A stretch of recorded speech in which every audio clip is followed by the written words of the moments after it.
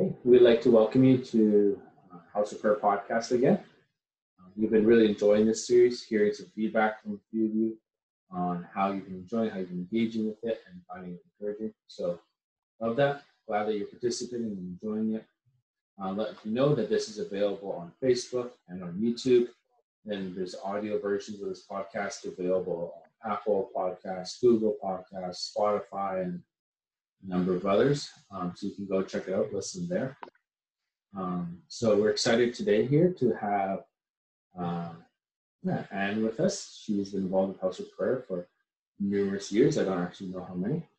And it's been fun to pray with and enjoying praying with her in the prayer room. So Anne, want to introduce yourself? Share what who you are?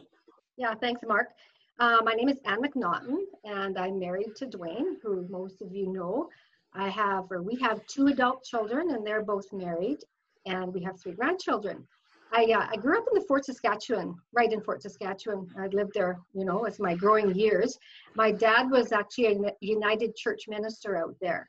So, we were got introduced to Christianity and prayer. It's kind of like a flow in my life all along. I went to University of Alberta, became a teacher, taught school for about 5 years. And I've lived in the capital region most of my life. Dwayne and I and our kids did about 7 years in Saskatchewan, but then we came back to live in Sherwood Park. So I've always really had like a passion and a love for this area. And I guess the last thing I can share is that I've been attending Old Strathcona Vineyard Church for the last 21 years. Nice. I didn't even know that. Yeah, Dad was a United pastor. So then I want to ask everyone, so how did you get started in prayer? If you grew up in the church, obviously you're around it, but when did it start to become important to you, something that you grasp and are going after? Yeah, that's a good question, because I did grow up in a Christian home, so prayer was just something that we did, particularly in the church. I kind of flowed in it for the first part of my life. Unfortunately, I was one of those teenagers whose kind of brains turned into oatmeal for a few years, so I kind of didn't really walk in it very, in my teen years. But I think I seriously started to seek out prayer and who God is, my Christian roots, relationship with the Lord, after I had kids, my late 20s, my early 30s. And I'd been in the United Church in Saskatoon, actually, we were at the time.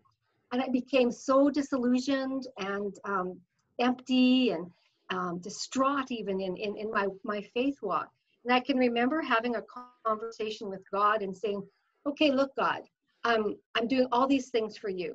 I'm reading scriptures in church. I'm overseeing Sunday school. I'm on this committee, this committee, this committee, and this committee. Why do I feel so empty in church? And I didn't really get an answer. So I decided, I didn't leave the church, but I decided to pursue investigating this in kind of what you might say all the wrong places. For a good year, I was investigating New Age and Buddhism and other religions, so to speak.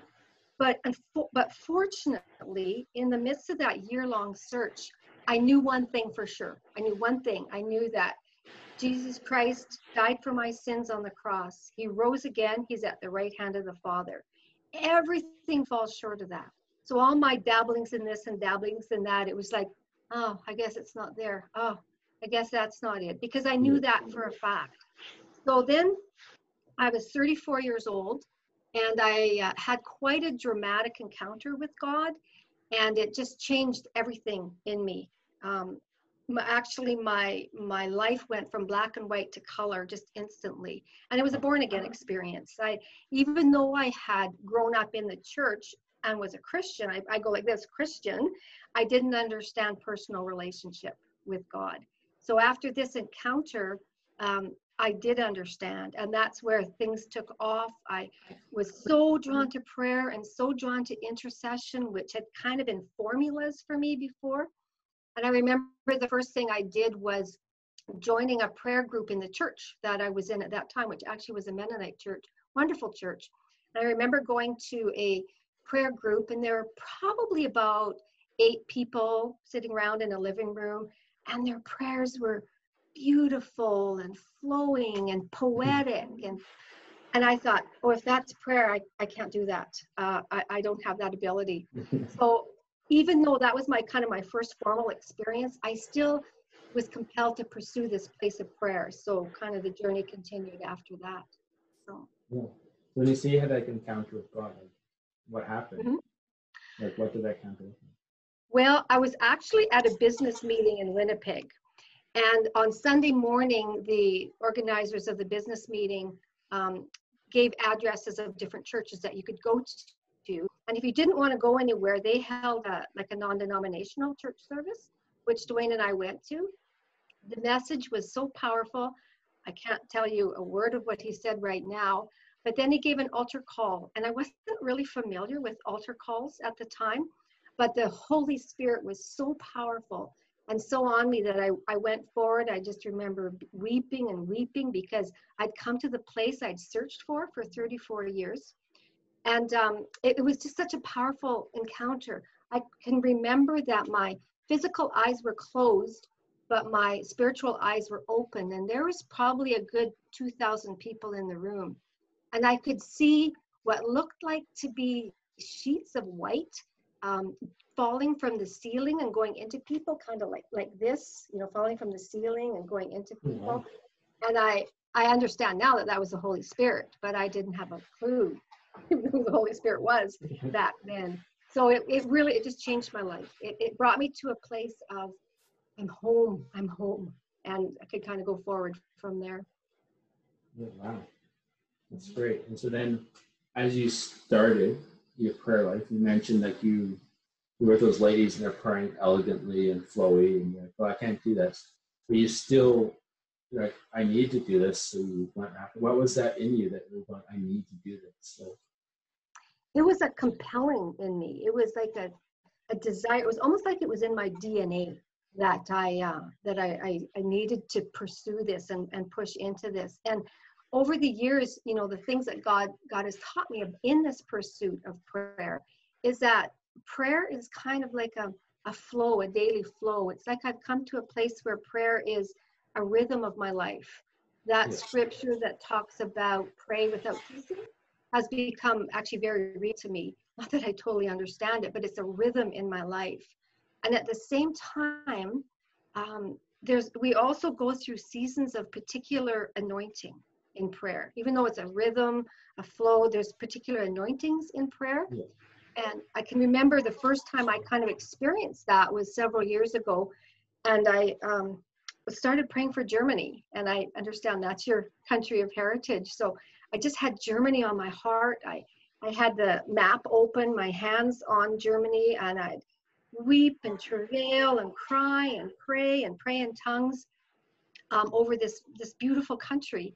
And that lasted for about 3 months. And then after 3 months, it was like God flipped a switch. It was that I'm like, oh, I'm not praying for Germany anymore. So that's what I mean by certain anointings. I remember a season where I was particularly compelled to pray for leaders, church leaders, political leaders, kind of leaders in the TV world. I had an anointing to pray for Brad Pitt. For 3.5 years, once a week, I prayed for him. Powerful scripture after scripture for him.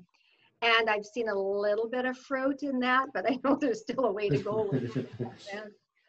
Then I had an anointing to pray for inner healing.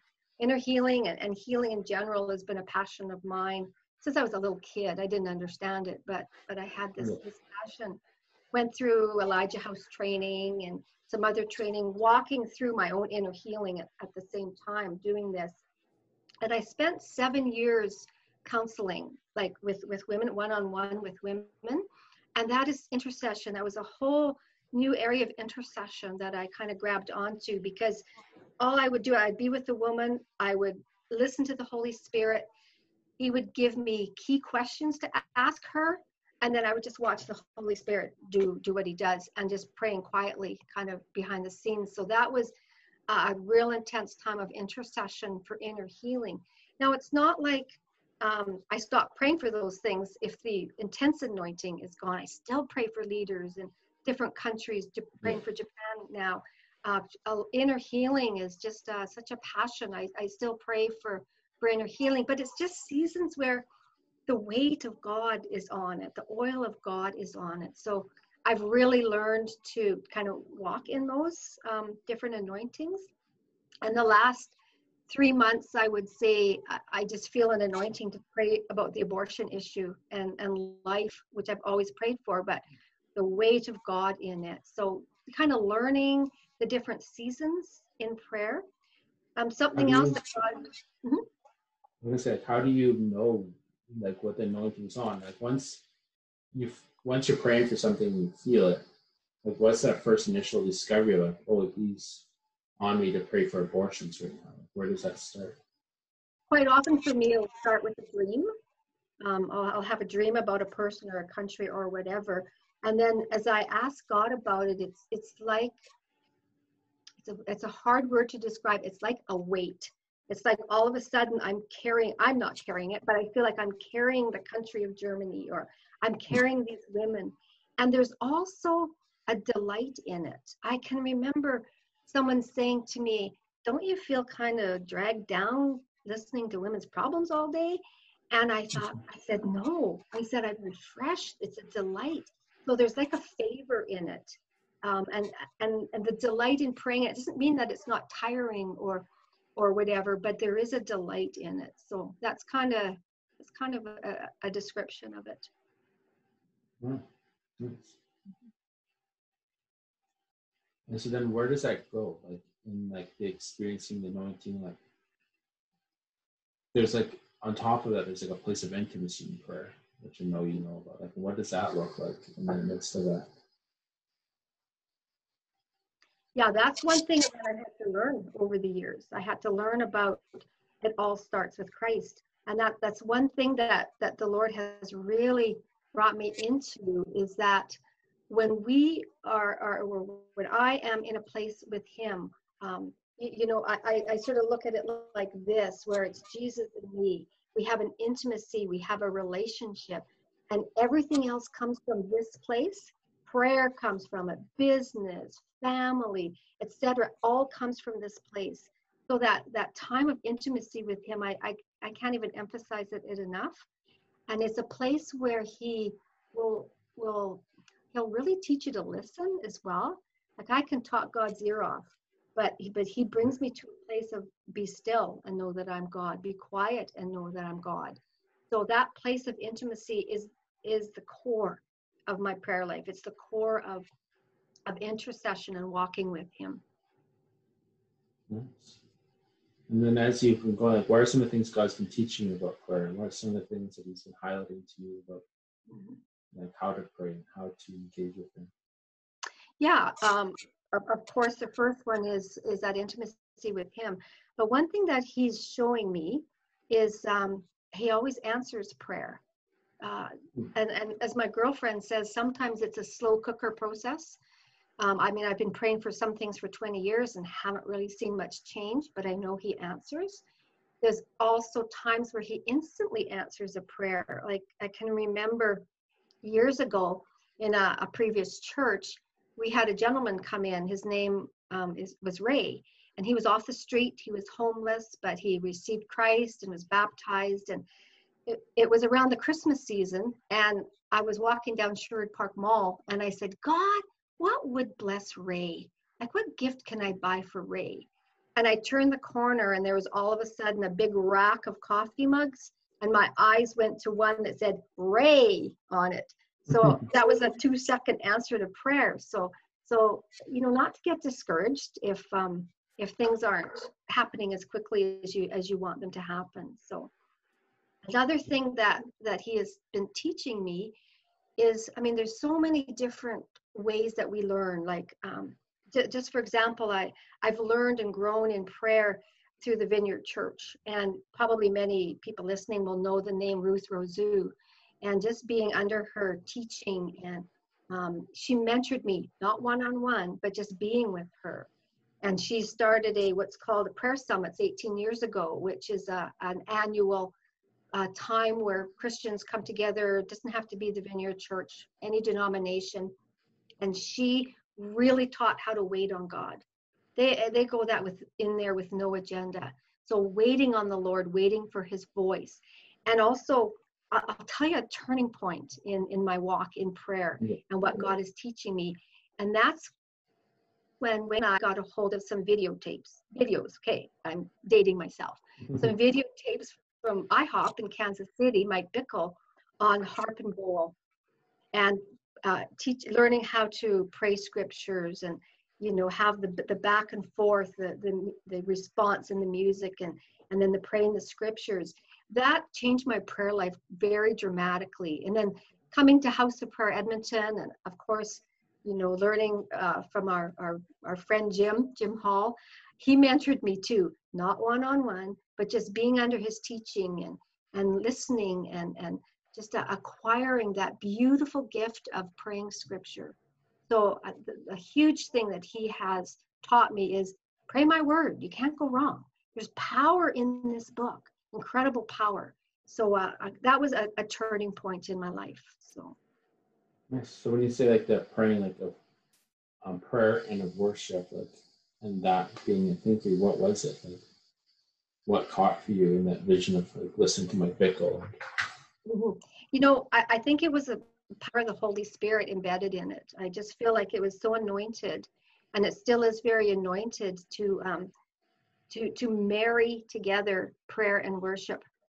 And it's interesting because I had kind of thought, well, Dwayne has this wonderful gift of music and worship, and I have this great gift of intercession and prayer, but we kind of are on our separate journeys.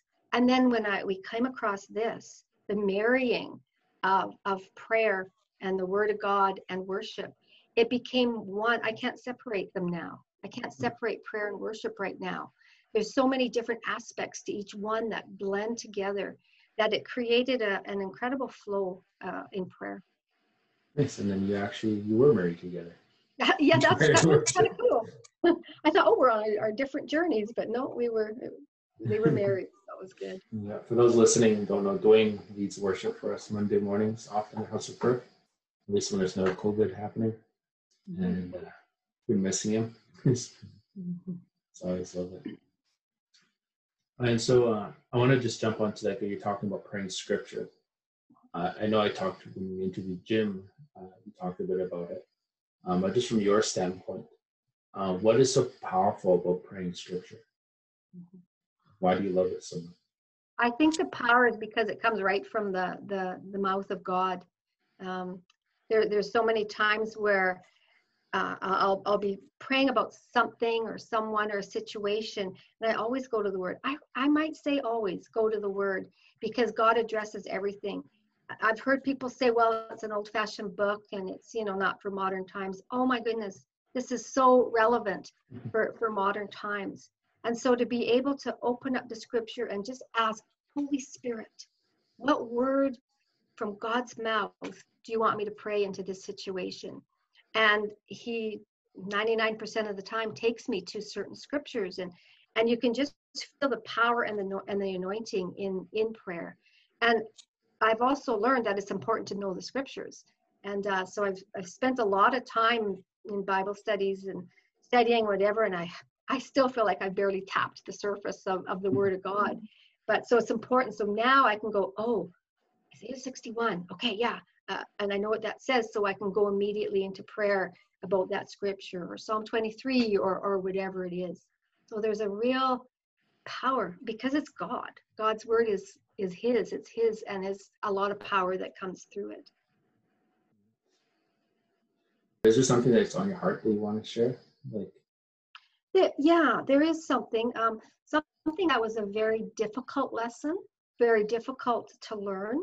Yeah. And we've all experienced it in our walk with Jesus, and that's what we refer to the dark night of the soul. And I think I learned more about prayer in those seasons, where dark night of the soul being where prayer is like slogging through mud, and communion with Jesus, it's like, are you there? Do you hear me? There might be external demands on me, or persecution or trials or challenges that take you to a place where it's not easy. Sometimes prayer is easy. Sometimes it's just like slogging through mud. And I guess the things I've learned, well, so many things, but I've learned that, and I really would like people to get this if they're in that place right now, that God has not left you. God did not leave me in those periods of time. He wasn't mad at me. His silence was not his absence. He taught me to sing in the dark. He was often doing some deep inner healing, and he taught me to listen. He taught me to listen in those times. So even though I don't run out and say, yay, dark night of the soul, but at the same time, I know I have learned and grown just very quickly in these periods of time. I had a season in my life, it lasted 5 years. It was a 5-year dark night of the soul. And I look back and I think, wow, God did so many things, he just taught me this, he taught me that. And as difficult as it was, I wouldn't wish it on anybody, but at the same time, I wish for and pray for the learning that comes through that. Yeah, I agree. Like we don't focus on it much, but if you listen to some of the older literature and older things out there, there's a lot of people who talk the dark night of the soul. I think there's Mother Teresa, I have her book sitting out here somewhere. Teresa of Vale, I think. Okay. Mary wrote Interior Castle and wrote a few other books. She talks about it, like the dark night of the soul. I don't know if it originated from her, but the idea of like God leaves you in this place of like that searching and abandon, yet that searching and the reaching, there's a depth like it's mind. And the faith and the trust that is pulled from you that you didn't even know you had. It's quite amazing. Yeah, that's good. Yeah, so in going through the dark night of the soul, do you find that there's, like, what is it that, how do I word it? In going through that time, is there something like that you feel like God is teaching you that you've seen after, but you didn't see at the time? Yeah, definitely. I mean, I had so many experiences, and a lot of people do, where, you call them mountaintop experiences. It's like I've never heard God audibly, but as close to audibly as can be, where it's just like you're walking with your friend, and he's constantly with you. And then when you go into this place of darkness, it's like the scriptures of, my pillow is soaked with tears, and why have you abandoned me? Why have you forsaken me? We have to grapple with those things, because walking with God in prayer and intercession, it's not always a cakewalk. It can be very challenging. So I think the big thing that he told me and taught me, that I actually realized after I came out, was I was with you all along. I was holding you. You couldn't even walk, and I was holding you close to my heart. And just to be able to be in a place of faith and belief when those things happen. And hopefully it's not always 5 years like I've had kind of shorter ones. And even now I can say most of the time, God, I know you're here. I know you're holding me. I know you're talking to me, but things are just so dark right now. So just the increase of faith, that he never leaves. He's true to his word. He does not leave you, and he does not forsake you, and he does not abandon you. So that's kind of the main thing. Yeah, that's good. Okay, this is last thing I was a bit confused earlier. The poem "Dark Night of the Soul" by St. John of the Cross. It says, on a dark night, kindled in love with yearnings, oh happy chance, I went forth without being observed, from the house being now at rest. In darkness and secure, by the secret ladder disguised. Oh happy chance, in darkness and in concealment, my house being now at rest. And happy night, in secret, when none saw me, nor I beheld aught, felt light or guide, save which burned in my heart.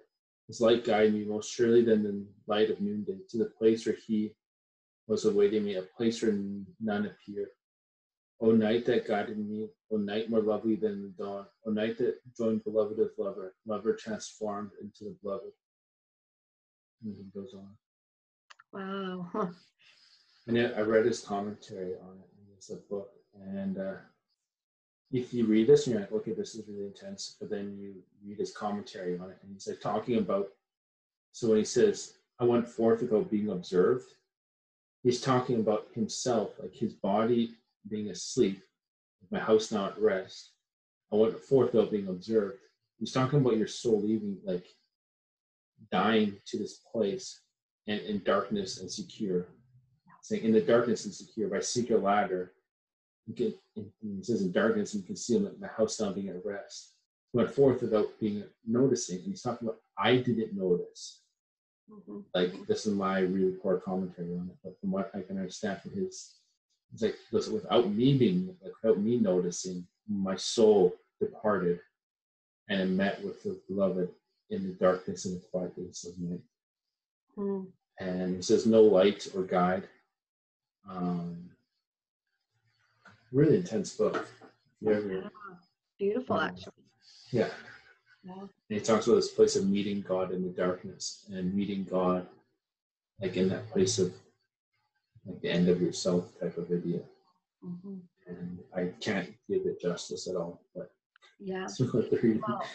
Well, that's the sort of thing that like I was referring to, very similar to that, where he taught me to sing in the dark, where I was at the end of everything when, you know, that you, like I was very independent. Like I grew up women's lib, 60s, 70s, and I was strong and independent. And he brought me to a place of really showing me my weakness and how I need to depend on him.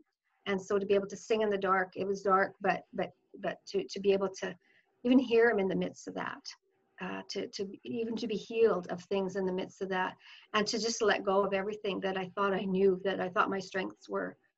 And he was all. He's the only one. He's the only strength there is. So they're hard lessons. I found them to be hard lessons, but they're good. That's where you end up meeting with God. And so during this journey, now it's been 30-some years of you, like, what other things has God been teaching you, showing you, and equipping you in, like, in that relationship prayer?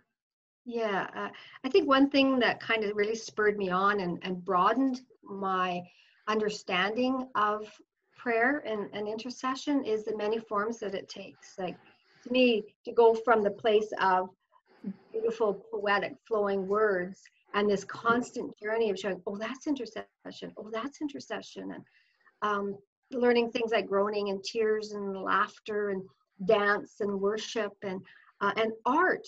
Our daughter is a very gifted artist, and it was prophesied over her artwork that God would infuse his healing power in it.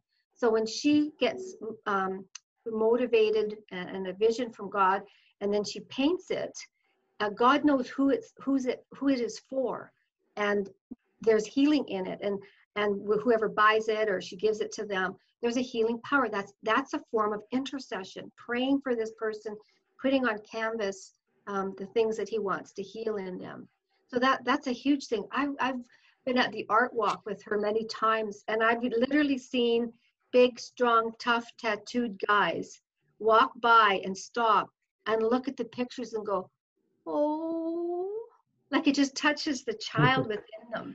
And you could just see, like I could see this healing going into them. So yeah, one of the biggest things is knowing that it takes so many forms. That's why prayer can become a daily rhythm in your life, because there's so many different forms and ways that God speaks and to express it. And so I know there's many times where I'm in like the Safeway store or something, and I'm in the pickle aisle or whatever, and I'll see a person there, and I just want to cry out for them and pray for them and say, hallelujah, praise you, and tell them about Jesus. And quite often I don't do that because I probably look like a fool, but I'm doing it in the spirit. So there's a lot of intercession that goes on just in day-to-day life.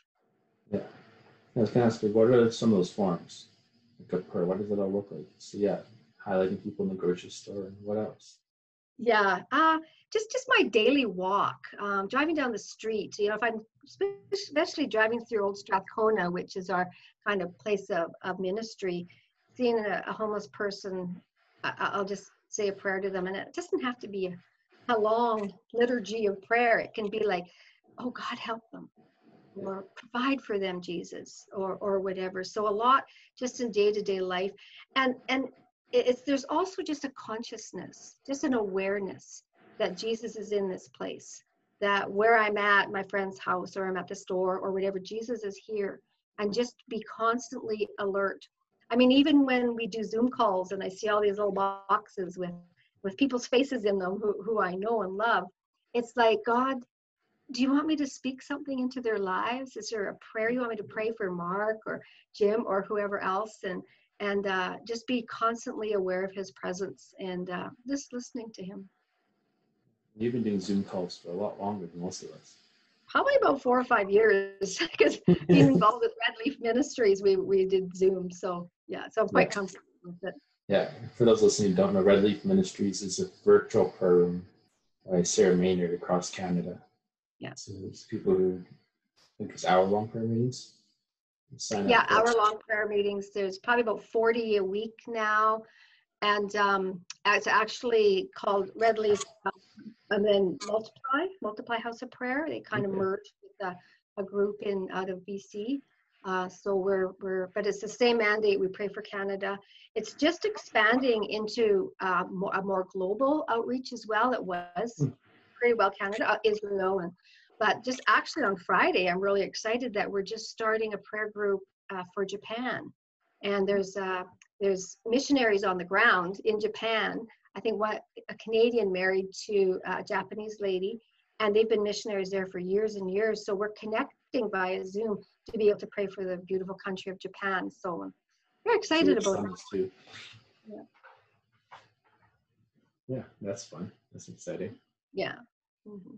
Well, I think this is about time. As you finish, is there anything you'd like to say? Someone learning to pray, growing in prayer. Is there anything in your heart that you want to say to them? Yeah, I think one of the main things from my own experience is I would say pray and ask God for a mentor, someone who is seasoned in prayer, solid in the word, in a Christian church, and just someone who can kind of got more experience, can kind of guide you. That was really strong in my life. Also, I would say just keep in mind that your personal prayer life and your relationship with Jesus is where it all comes from.